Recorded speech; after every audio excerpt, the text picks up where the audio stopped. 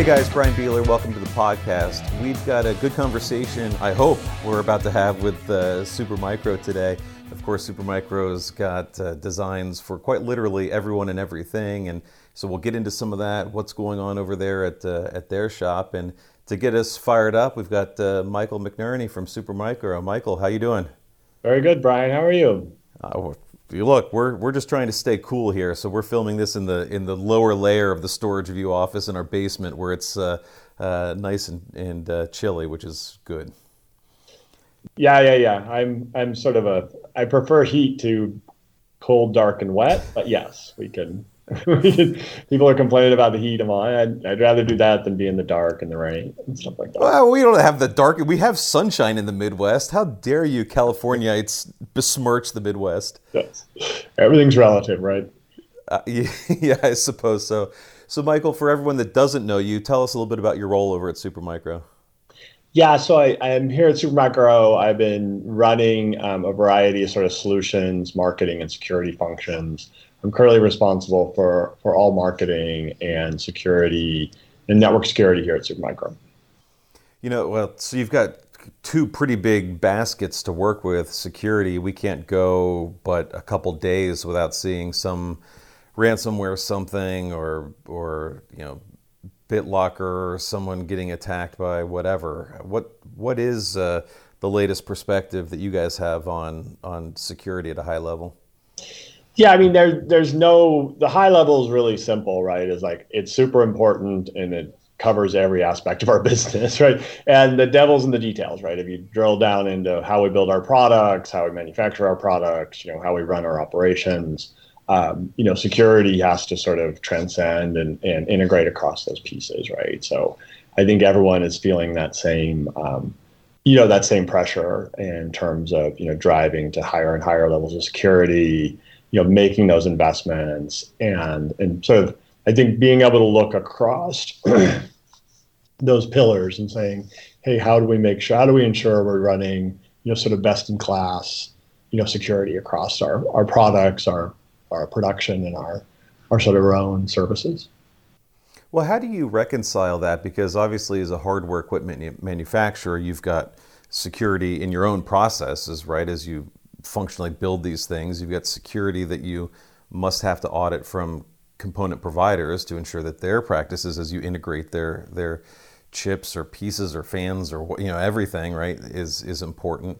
You've got distribution security. I mean, that's all the physical bit to get it from raw materials to a product that you deliver to your customer. How much of the security concern in the enterprise is that process versus did some employee double click on a bad link and now we've got a ransomware breach in the system? Certainly the latter seems to be the easier route, right? But you can't dismiss the formers, right? So tightening those security pieces. It's the traditional multi-layer security approach, right? So we look at security at sort of every level of the enterprise, every intersection to external parties, internal parties, and just try to prioritize where those layers are, which are the ones we really want to protect the most, and then put those plans in place, execute, and then as just continuing to improve it, right? The security that was okay in 2021 isn't in 2022, right? We got to continue to evolve that, and we do that across all of our, like I said, our products and infrastructure. Well, what does that mean? Are there new physical attack vectors that I don't build servers, so I don't know how this works. What does a new attack vector look like on the physical side? I wouldn't say they're necessarily new. It's just you're continuing to build the fence higher or the wall higher, right? Every year, people are trying to figure out how do we do more of these things? How do we get to these different pieces? And when there's a will, there's a way, right? So there's all these pieces just have to continually be improved. Yeah, it's interesting. We had a guy from Eaton on a couple weeks ago, did a podcast, and he was talking specifically about some of the not quite legacy systems, but older control boards that are on devices like UPSs and PDUs in the data center, how they can be an at-risk element, that it's not necessarily Yeah, if you're rolling in a brand new server today, like you say, you're going to have the latest and greatest of whatever you can provide from a security standpoint. But a lot of this IT infrastructure sticks around for a long, long time in the data center and can be a higher risk entry point for someone that does get access to the network to kind of sniff around and see what's out there communicating. I mean, I suppose I don't really have a question there for you, but No, it's the classic weakest link, right? yeah. The problem is the weakest link, right? It's not, oh, I got this new service, I've built it super secure. It's the old print server that's sitting there that, we'll update that someday. Those are the kinds of issues you got to watch out for. That's why you need the guys from Office Space to go take a baseball bat and to beat the snot out of your photocopier every now and then just to modernize the equipment. Exactly. So speaking of modernizing equipment, I mean, you guys are a perpetual announcement machine, adopting accelerators, processors, flash drives, whatever is coming out over time. And I know you guys did a lot at Computex. You were showing off the ruler servers there and showing some of the modularity of your GPU servers. Yep. With CPU refreshes likely this fall, what are you excited about? What gets you guys jazzed up from a hardware perspective these days? Yeah, I think the sort of excitement in the hardware space is just the sort of continued fundamental improvements in the hardware, driving kind of entirely new levels of service, right? So when you look at every angle of performance in the hardware space, they're all going up and to the right, right? It's like everything is improving dramatically. Everything is moving really fast. The addition of, with more competition in the market, right, we see, you're going to see more pressure to get product out to market from a lot of the vendors. So, we're continuing to sort of stay on top of that. In delivering those new products out to market. And, for the customers who can take advantage of it, it's clearly sort of competitive advantage, right? So, if I can do these things with more efficient storage, more efficient, power costs, all of those pieces, your enterprise is going to be more successful. And so we see there's a lot of opportunity right now in sort of that hardware innovation. Everything is just continuing to, double Moore's law, all these things are just continuing to drive out into the market space. And as a vendor, I think our big role for our customers is, trying to arbitrate some of that stuff, trying to identify, well, what should I be using for this kind of workload? How do I get all these different options from all these different vendors? Please try to rationalize them for us, right? And so that seems to be, more and more of a role we're playing with our customers is that sort of trusted advisor role of, okay, there's a lot of, IPUs, DPUs, CPUs, GPUs, all the different letters of the alphabet, what's really sort of ready for prime time. I do not envy the task because you just listed some of the alphabet soup, but we're in the midst of, within a few months, talking about things like CXL. We're talking about PCIe 5 and what that means for storage, for SSDs, for all the new capabilities there. And by the way, we don't have infinite lanes, so where do we put them? And does Gen 5 go to the front, back, all the places? And if so, what are all those implications? We've got form factors and SSDs. I mean, you guys have been playing in E1S, E1L, and what Intel called ruler before then for years. But we've got E3S this time, which looks like another potential form factor. And then all the other challenges around connectivity. Ethernet, fiber is still a serious conversation. You mentioned DPUs. So how do we take advantage of something like Bluefield or some of these bespoke DPUs that are available out there? I mean, your teams must be either crazy or almost there in trying to suss through all of this, right? Yeah, no, it's definitely, like I said, it's a good time in hardware, right? So it's not, sort of a single monotonous, okay, we're going to put a new product out every 2 years. There's just so much innovation happening, and I think there's a lot of sort of breakaway opportunity for customers who can identify, the right technology for their business, right? So how is this going to move forward?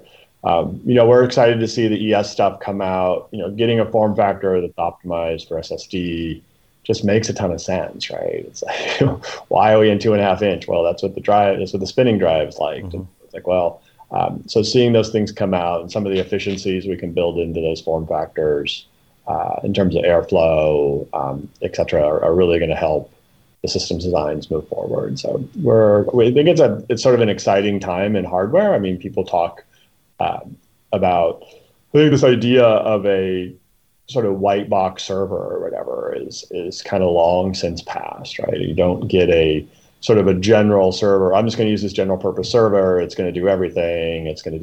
There's so much optimization available that that the successful customers are sort of building out their infrastructure, specifically for their workload, and able to achieve, cost, performance, efficiency, based on that sort of top-down design.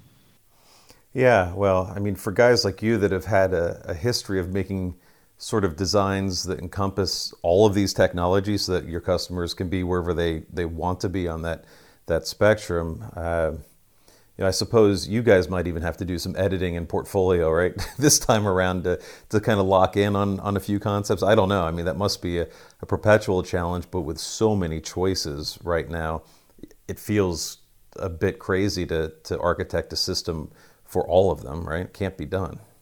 Yeah, I mean, I think we continue to focus on commonality, right? So we call building blocks essentially. It's like, how can we build the subsystems that then, we can sort of build up into larger systems and make those subsystems reusable across multiple architectures, across multiple designs. And so though, we might have hundreds of different, offerings, we're building that off of a core set of building blocks that we're able to, reuse, test, validate, and sort of leverage. So the more designs we do, the sort of better the building blocks get. And so the whole systems, all the systems sort of improve over time.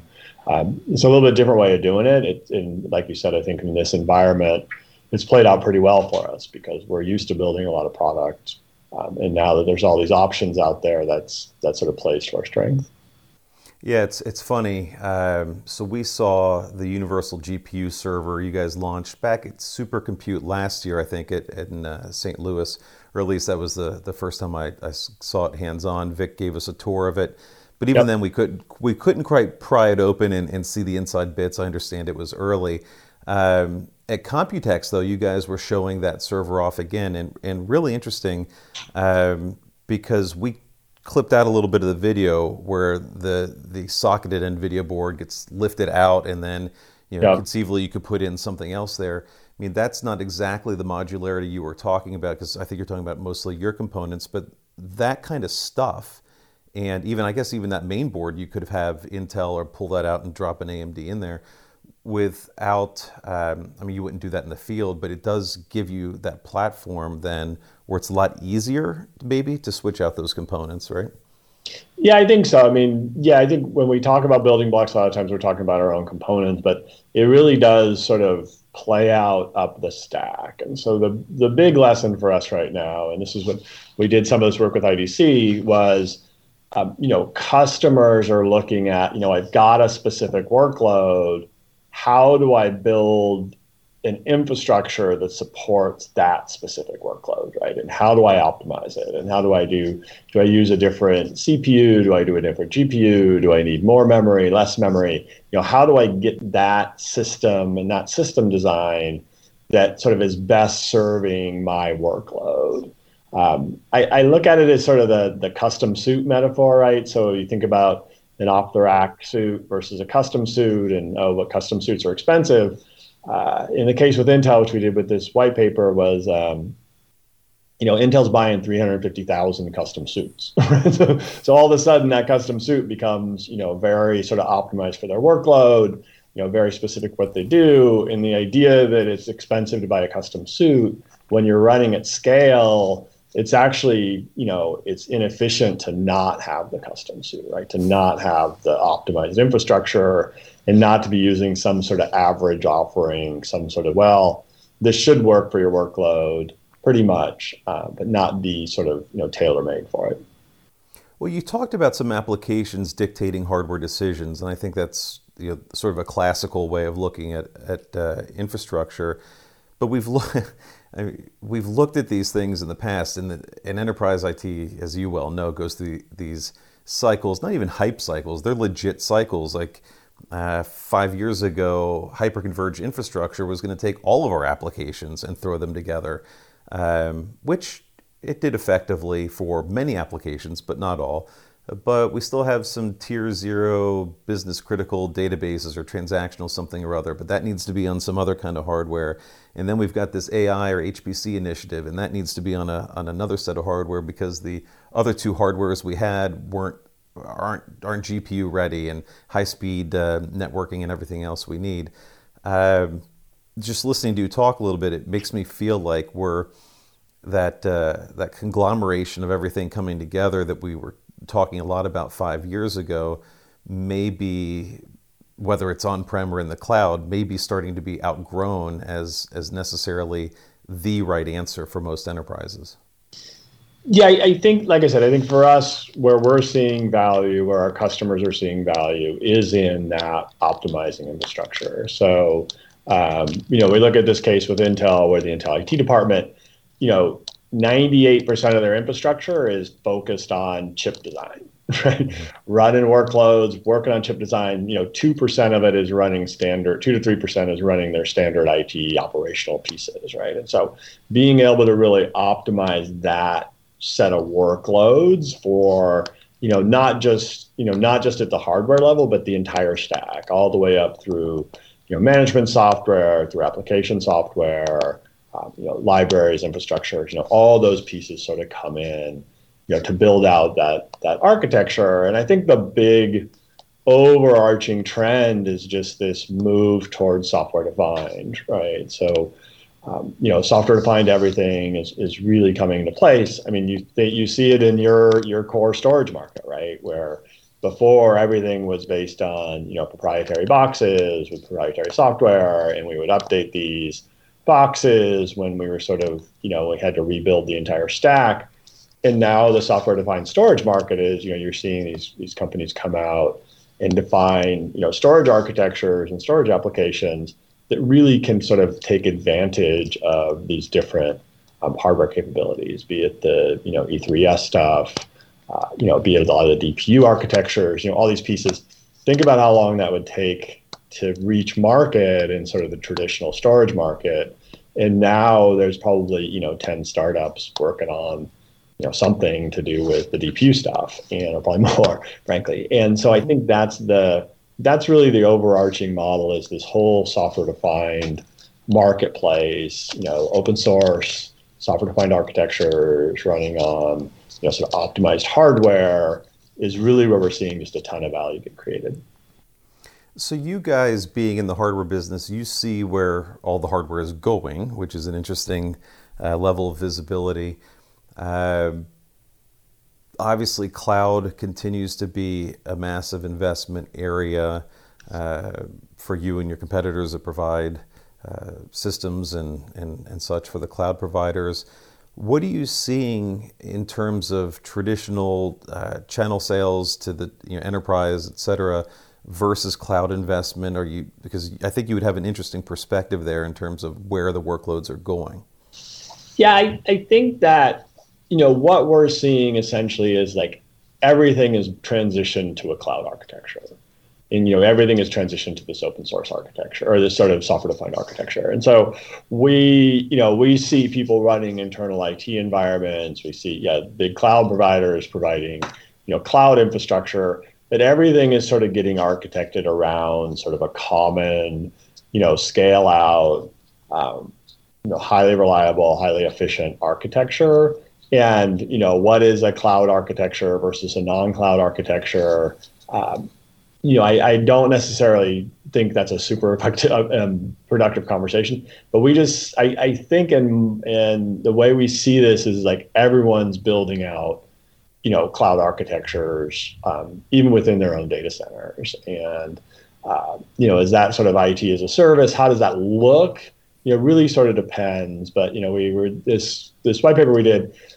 They're talking to the guys at Twitter, right? And they're building out, cloud. They're building out their service, based on sort of these on-prem cloud architectures, and how do they build that out? And so, is that a cloud? I think so.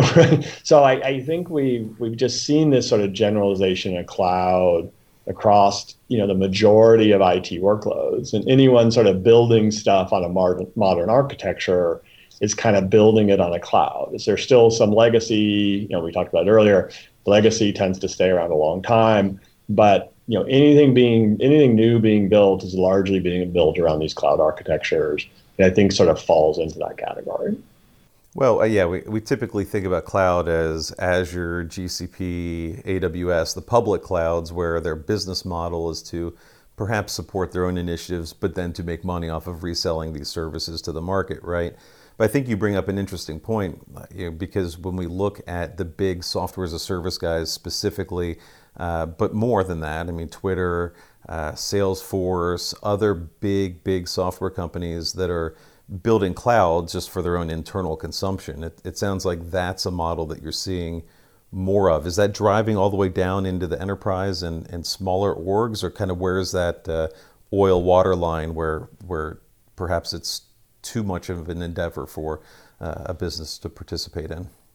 Yeah, no, absolutely. I think that is the sort of trend we see, right? I think one of the things I think we sort of look at is, when you look at the big three cloud providers, there is sort of this momentum like, oh, everything's moving to public cloud. It's just a matter of time until everyone's going to move their workloads to public cloud. But then we go out to our customers and we hear sort of a completely different message, right? And some of the IDC numbers here that we published were pretty interesting, right? So they're still seeing, over half the IT budgets are going to be on-prem, for the foreseeable future. I think they said 5 years.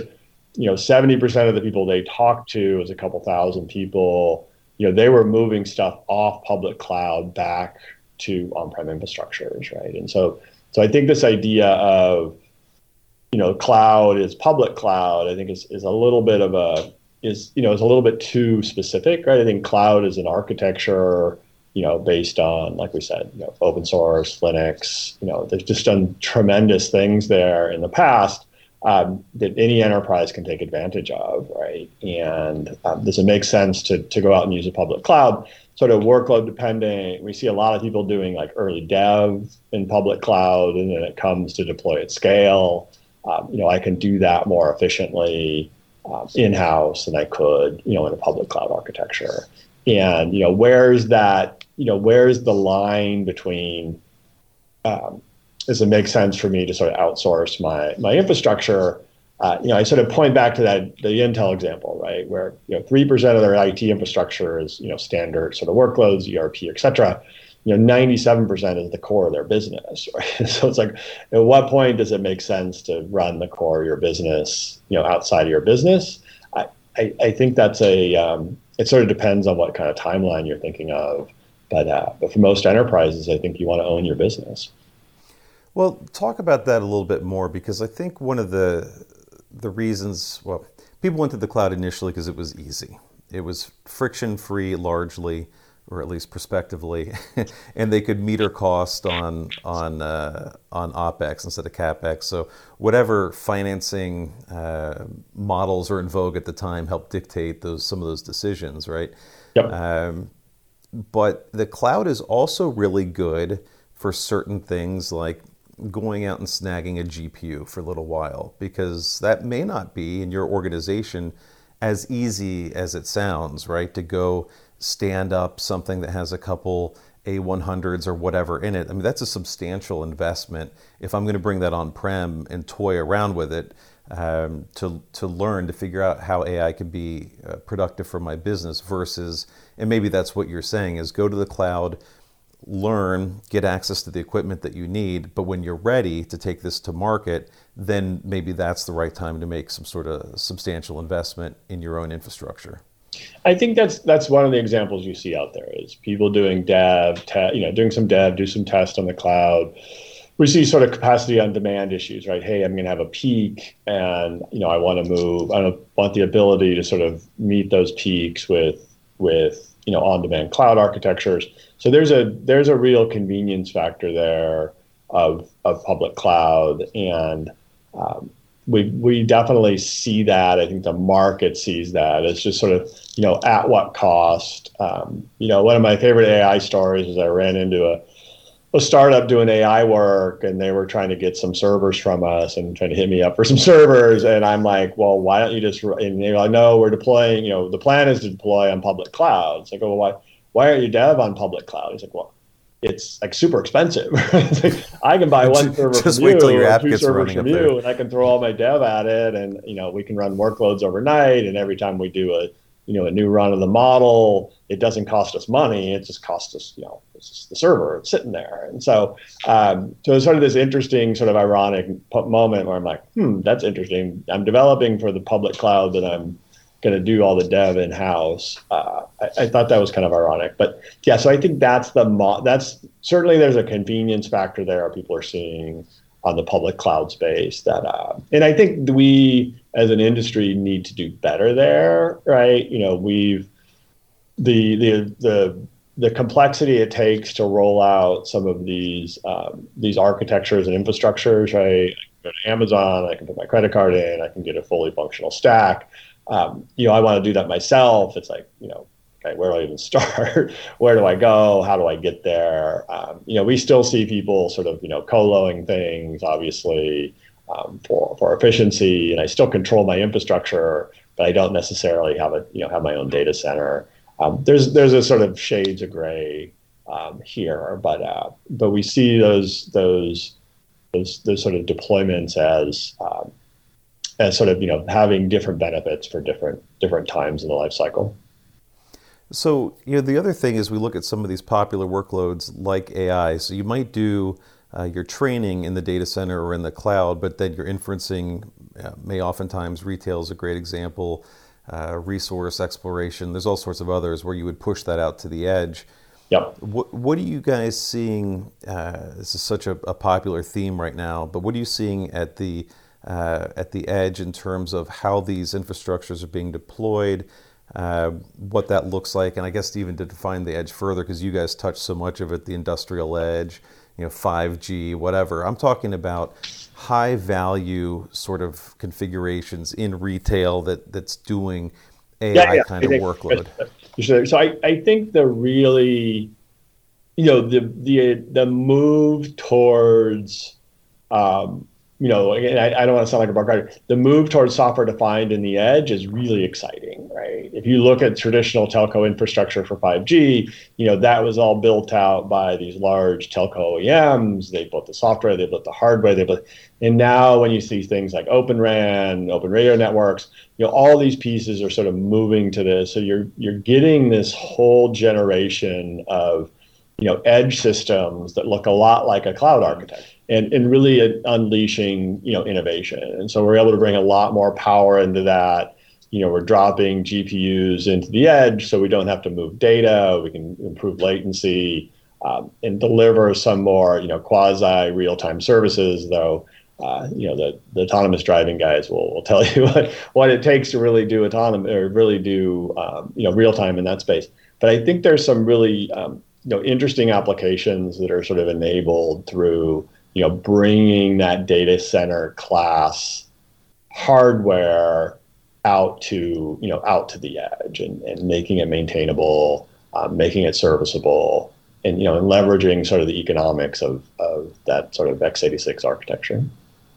Well, you talked about security, which is early on, which is important at the edge, but the serviceability is another one that you just mentioned there, that you may not have IT people on site, or you might have data scientists on site that become pseudo IT people, or no one at all, and you have to be able to withstand some degree of failure until somebody can get out there and do the repair.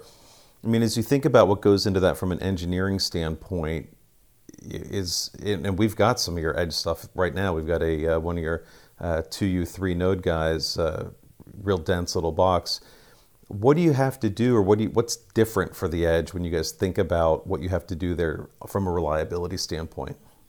The serviceability really comes into that sort of like building out. I mean, that's what when you think about the telco OEMs, central office infrastructures, I mean, they sort of define serviceability and reliability, right? It was like, I think they used to design them so those things could catch on fire and still operate, right? So it's like, there's a level there. A lot of that is built up into the software layers, right? So we sit there, hey, how do we architect this from a software layer where we move, modules in? You talk about sort of a multi-node system. That's a classic sort of reliability play, both, in the HCI space where I've got, backup, as well as out on the edge where I can have redundant servers out there.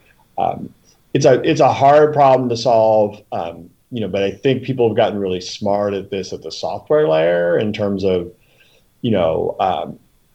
zero shared data, all of these pieces that they're being built into the shared networking architectures that are getting built out in these environments. But I don't know if there's necessarily an easy way to do it.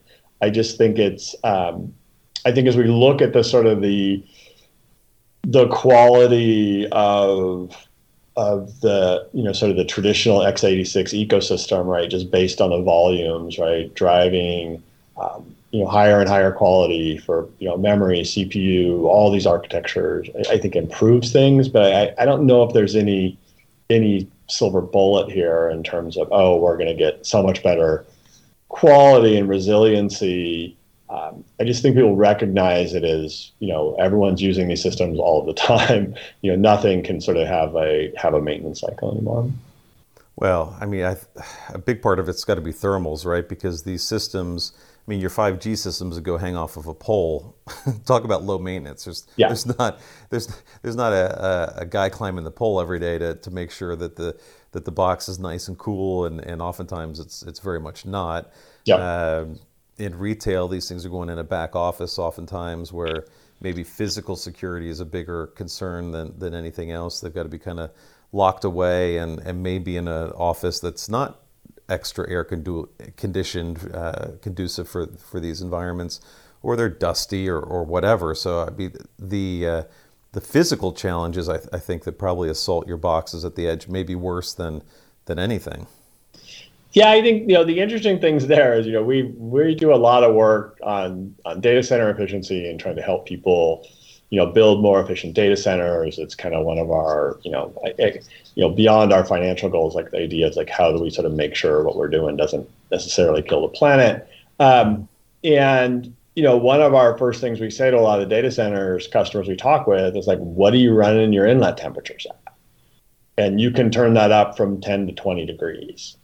Like, what do you mean? They're running too cold, right? They're running too cold. I mean, and back in the day, right, and I don't want to date myself, but, back in the day, keeping the IT infrastructure running was a real, was a very sensitive, a very sort of like, sensitive environment. And, these systems over time have just become, much more robust. So when we look at the performance, we have long-term performance data in terms of, systems running at higher temperatures, and we're just not seeing lower reliability on it, right? And so, I've always kept my data center at 68 degrees, and it's like, well, why? Why did you do that? And the answers are typically, well, we've always done it that way. And so, trying to move some of those, pieces. Yeah, I think you come back to the edge with these very specific, you need fanless, dustless, environments and systems built to these things. I think what really gets interesting there, and we're out at Embedded World this week, showing off some of the new systems, is what you can get into that fanless, dustless environment is a multi-core processor with quite a bit of memory on it, and so. It turns into an application platform where traditionally, at the edge, you could have very little compute power. And just like you see in the data center, those edge boxes are getting, tremendous amount of capabilities, almost for free, right? Because it's like, listen, we're building these new processors and they're going faster. We're building this memory. It's getting bigger, cheaper, higher performance. And so that entire edge box, which used to be, well, hey, I got to make this thing to fit into this space. It's got to have all these thermal characteristics. It's got to have this. And you're like, okay, well, I can still give you, 8 cores and, and memory to write real code in, has really sort of helped there. Well, you talk about some of the advancements in technologies, and we talked early on about Gen 5 and CXL and all this other stuff coming from NVIDIA, AMD, all these guys. A lot of great stuff. Every single one of those things I just mentioned adds heat to these systems, and so that's a big challenge. We've talked a lot lately about liquid cooling. I know you guys have had loops in your blade systems. I know you've done it in some of your others as well. What's the latest perspective from Supermicro on liquid cooling? What does that look like? Is that HPC still too early for enterprise? Like, what are you seeing from what you guys are selling? I think at the end of the day, as we look longer term, liquid is just a more effective way to cool than air, right? So, at the end, what's the more efficient system? And I'm always a fan that the industry always drives towards the efficiency, right? So they're always going to reach that point where, and I don't have the numbers in front of me, but I mean, I think we're talking about, the ability of liquid to sort of dissipate heat versus air is like, the numbers are crazy, hundreds of times higher, et cetera. And so at some point, personally, I'm like the end game seems like, hey, things are going to go liquid. And then as you mentioned, as we add more circuitry into the memory, into the CPUs, into the GPUs, that's all driving higher and higher temperatures, right? Higher TDPs, higher TKs, all of these pieces are sort of coming into play, and you bring liquid into that equation, and it solves, sort of a lot of issues of moving air around and doing some stuff. There certainly is challenges, I think, with the sort of average data center to be, you're bringing liquid into my data center, like, what are you talking about, right? So I don't think there's a we'll see it roll out over time. But for the larger clusters, for the larger data centers, you're going to see, liquid get adopted, more and more as we move forward. And especially as these, like you said, the new technologies come out, which are going to require more power, which again, generate more heat. And, liquid's a good way to sort of get rid of these things, and just the efficiency of it. And, ultimately, I think as we look at the crack systems to cool everything, I think there's some interesting reliability arguments to make around liquid, where most people are seeing as liquid as potentially a liability. Just, being able to contain that heat in a simpler system, with less components and less infrastructure, is ultimately going to be more reliable and more cost efficient. Yeah, I mean, less electricity consumed, right, per device. And the key, I think, too, is this has been successful in HPC environments that are often at universities that have a big green initiative, that have sometimes a footprint issue. So, liquid can help there as well, but also have the wherewithal to take that heat and do something else with it, right? To recapture that energy and, heat a pool or whatever the other popular ideas are. No, we've got some customers out there in the Netherlands, like, heating the city with their data centers, right? And it's pretty cool to see, what you can do with excess heat. And especially, I mean, I don't know the physics of it that well, but I think this, when it's in a liquid form, it's a little bit easier to contain and control and then reuse. Yeah, maybe so. So that's interesting. Well, I think it's steam engine, right? some sort of basic concept, or hey, I can move water around as it is for higher temperature, and there's some interesting things there. Right. So I think most people think about you guys as a hardware vendor, and we've spent a lot of time talking about that, but you did drop in some software nuggets and concepts along the way too. I know I've worked with Ocampo and your team and some others around what you guys are doing with SuperCloud Composer, which is pretty cool. Also some of your open designs where you're putting together reference architectures, but also working with customers to install software to make those things come to life. What is the latest true vision for Supermicro in terms of, obviously everyone knows you for hardware, but how much of the company is a software company at this point?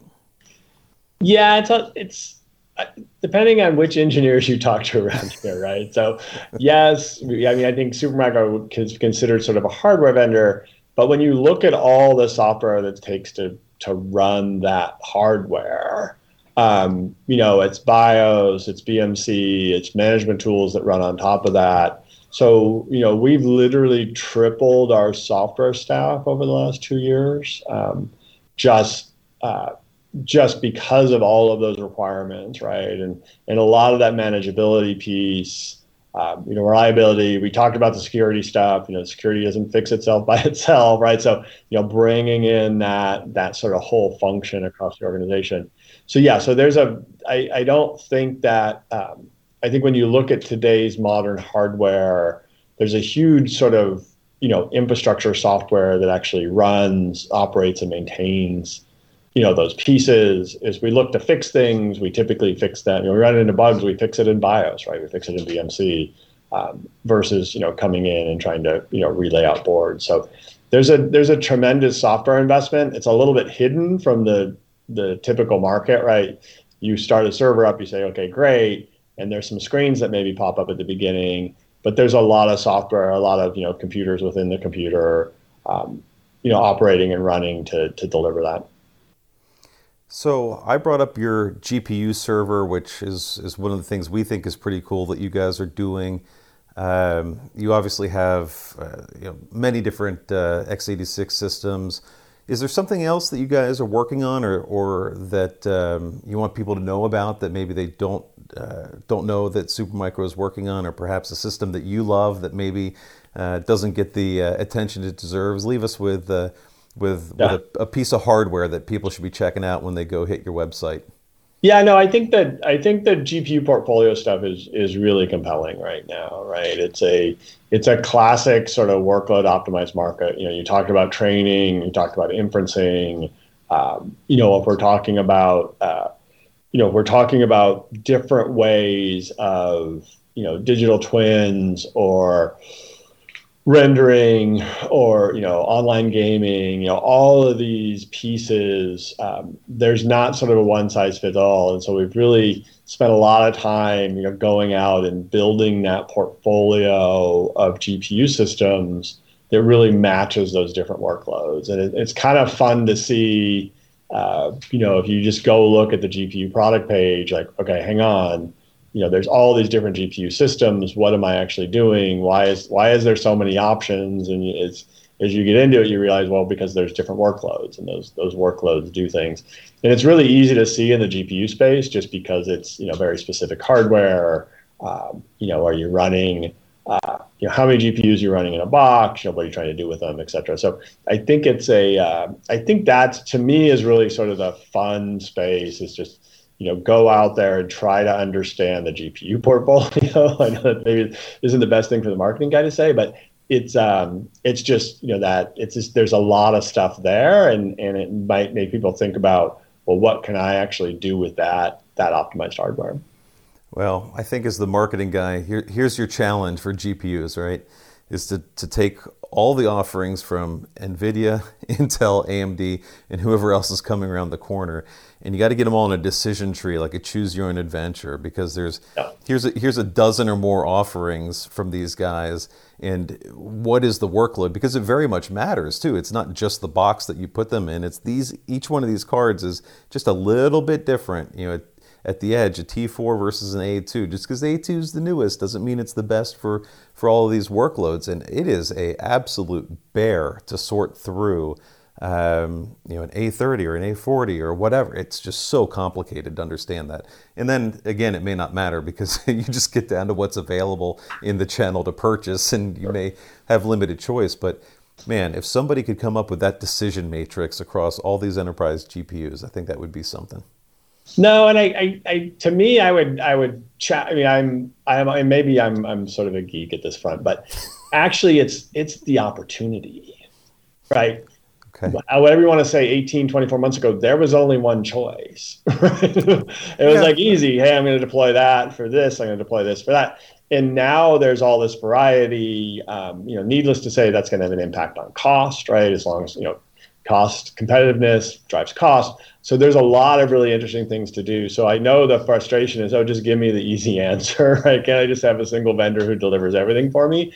But I think you're in sort of this a little bit of a golden age right now on the hardware front, where there's just so many options to take advantage of. Those decisions can make really big impacts on the business.